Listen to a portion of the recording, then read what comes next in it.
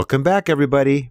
I'm Rick Pettigrew, and I'm about to reveal the top news stories that appeared this past week on Archaeologica. Send us feedback on the Archaeology Channel Facebook page or post a message on our social networking site, ArchaeoSeek.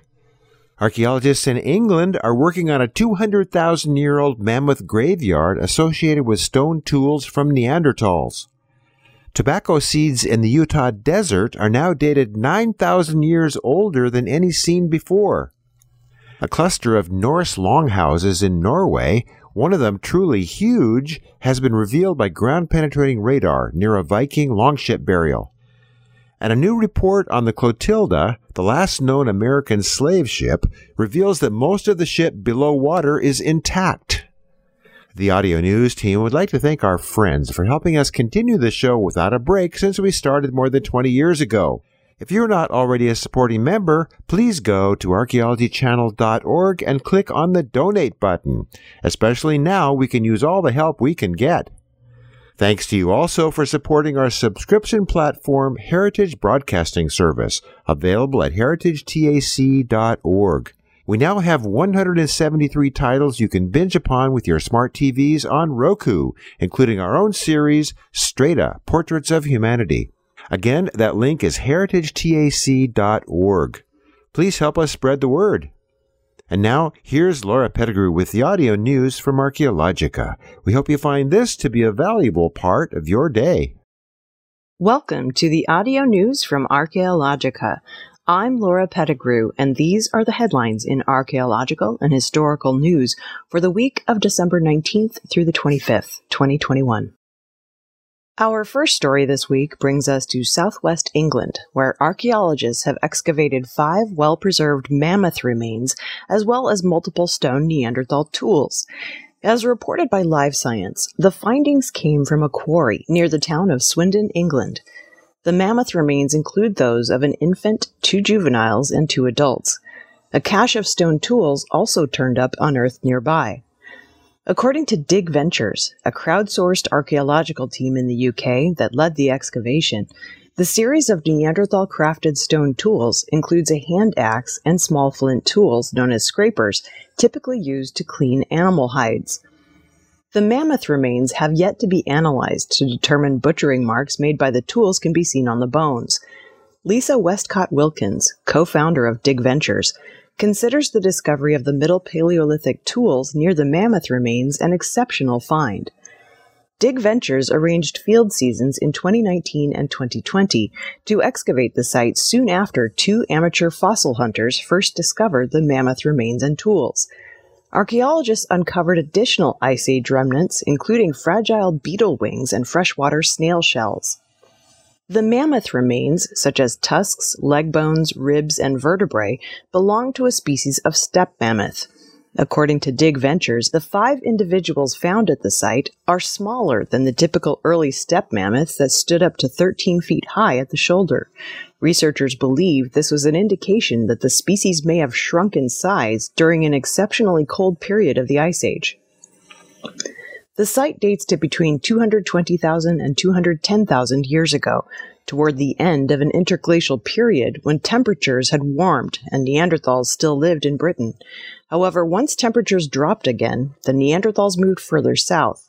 It is currently unclear why so many mammoths died in a single location, and whether Neanderthals hunted the animals or scavenged their remains. The team plans to continue research on the relationship between Neanderthals and prehistoric creatures, including mammoths.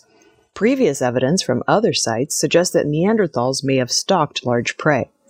As reported by Live Science, adult and juvenile Neanderthal footprints were present at a 100,000-year-old straight-tusked elephant nursery in southern Spain.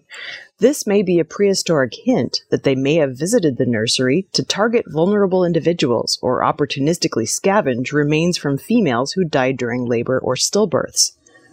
Duncan Wilson, the chief executive of Historic England, a British historical preservation body, believes the discoveries have enormous value for understanding Britain's early humans, and that the fragile environmental evidence recovered will also help researchers better understand this site in the larger context of past climate change. Our next story takes us to the West Utah desert, where Air Force archaeologists made the groundbreaking discovery of 12,300-year-old tobacco seeds in an ancient Native American hearth. The analysis of the seeds suggests the cultural roots of human tobacco use in North America dates back nearly 9,000 years earlier than previously thought. As reported by Air Force Material Command News, the site of the hearth and seeds is on the Utah Test and Training Range, where archaeologists have long known that the base also held a wealth of cultural artifacts. The Air Force archaeologists named the site the Wishbone Site, a name chosen because of the high number of bird bones present there. According to Janie Hershey, the Air Force Civil Engineer Center Cultural Resources Specialist, an odd black stain appeared on the ground near a spear point. Other stone tools and burned bird bones also gave excavators further motivation to keep digging. Test results revealed that the black stain was charcoal, and evidence indicated that the site was once an open-air camp with a fire pit, likely used by a late Ice Age hunter-gatherer group. Archaeologists suspect that tobacco may have been used to chew or smoke by the fireside, but remain unsure of its exact prehistoric uses. Hershey believes that new evidence could help archaeologists understand how tobacco became a significant plant to Native American peoples throughout the Americas. The evidence could also help researchers learn the plant's uses and the influences that led to its eventual domestication. Darren Duke, lead author on the study and principal of the Far Western Anthropological Research Group, hypothesized that the first Americans to arrive on the continent would likely have discovered the psychoactive properties of tobacco soon after their arrival in the region roughly 16,000 years ago. However, the archaeological evidence for this hypothesis was lacking until the recent discovery at Wishbone.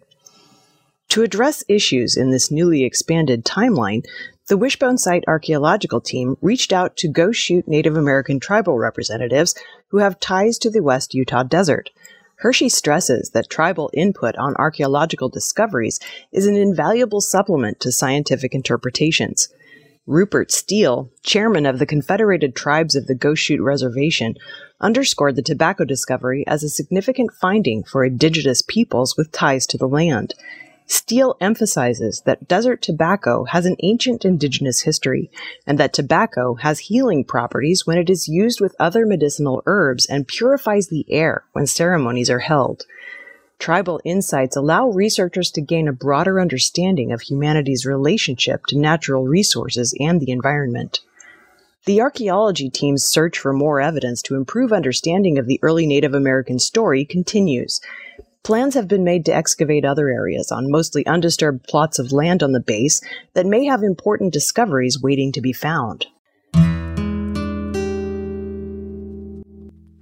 Our third story takes us to southern Norway, where ground-penetrating radar revealed the underground remains of at least 5 Norse longhouses, including one of the largest of these structures ever found. The discoveries were made at Gjellestad, a site located in Østfold County, about 50 miles southeast of Oslo. A Viking longship, dating from between AD 750 and 850, was found at the site in 2018, in a burial mound that had long been flattened by plowing. That ship had also been discovered using motorized ground-penetrating radar, which can map out structures and objects buried in the ground and where the earth had been disturbed in the past. According to the Norwegian Institute for Cultural Heritage Research, the building remains are about 500 meters northeast of the Viking ship burial. The largest of the longhouses is almost 200 feet long and 50 feet wide, based on the results of the ground-penetrating radar. Lars Gustafsson, an archaeologist at the Norwegian Institute for Cultural Heritage Research, believes it was likely utilized as a hall building for religious, political, or social purposes rather than being occupied by people or animals. He thinks the recently discovered smaller longhouses likely were used as places to live. Although no human remains appeared, archaeologists think the Viking ship burial may once have held the body of a Norse king or queen.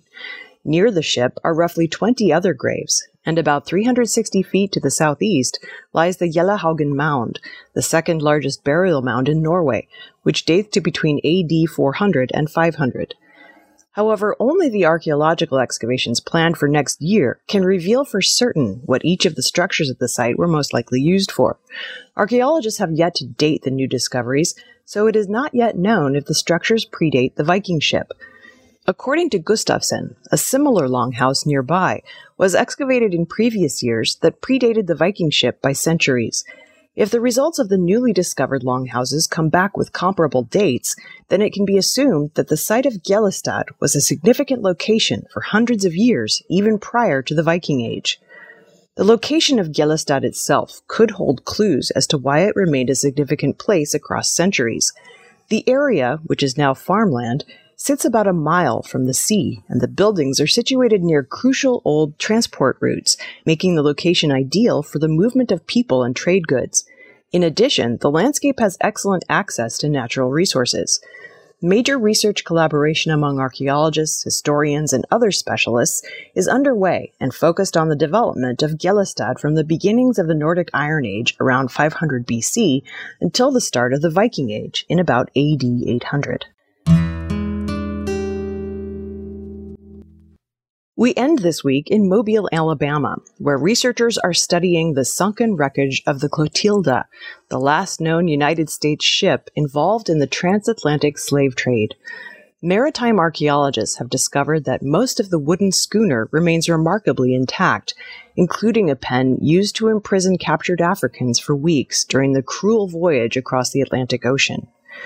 The Clotilda is the last ship known to have transported African captives to the American South to be sold into slavery. Nearly 90 feet in length, it departed Mobile, Alabama, for an illegal trip to purchase people decades after Congress outlawed such trade in 1808. After the ship's final voyage in 1860, the Clotilda was intentionally set ablaze to hide evidence of its illegal journey. However, most of the vessel did not catch fire and remained in the river. It had been seen on navigational charts since the 1950s, but the wreck was publicly confirmed in 2019 as that of Clotilda and has been explored and researched since then. According to James Delgado, a maritime archaeologist of the Florida-based archaeological firm Search Incorporated, the remains of the ship were known to be buried in the mud of the Mobile-Tensaw River Delta.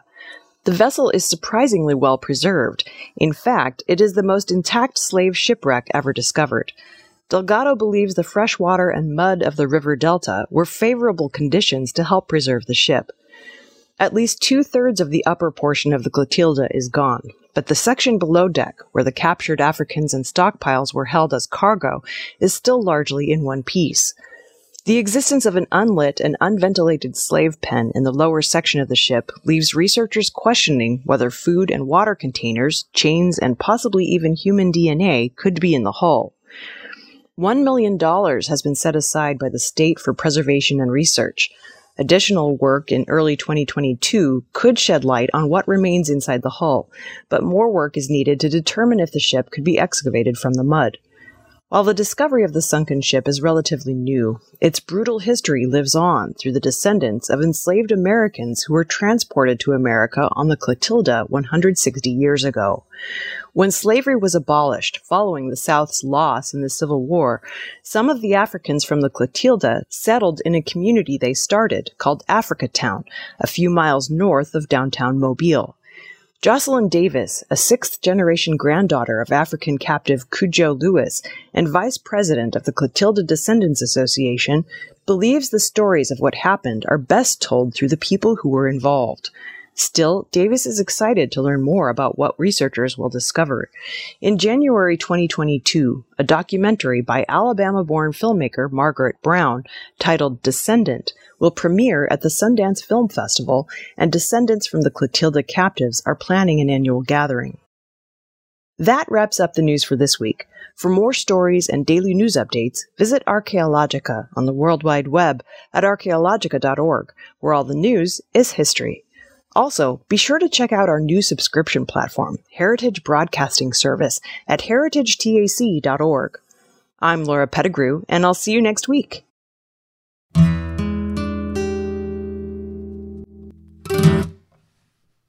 This has been the audio news from Archaeologica, presented by the Archaeology Channel.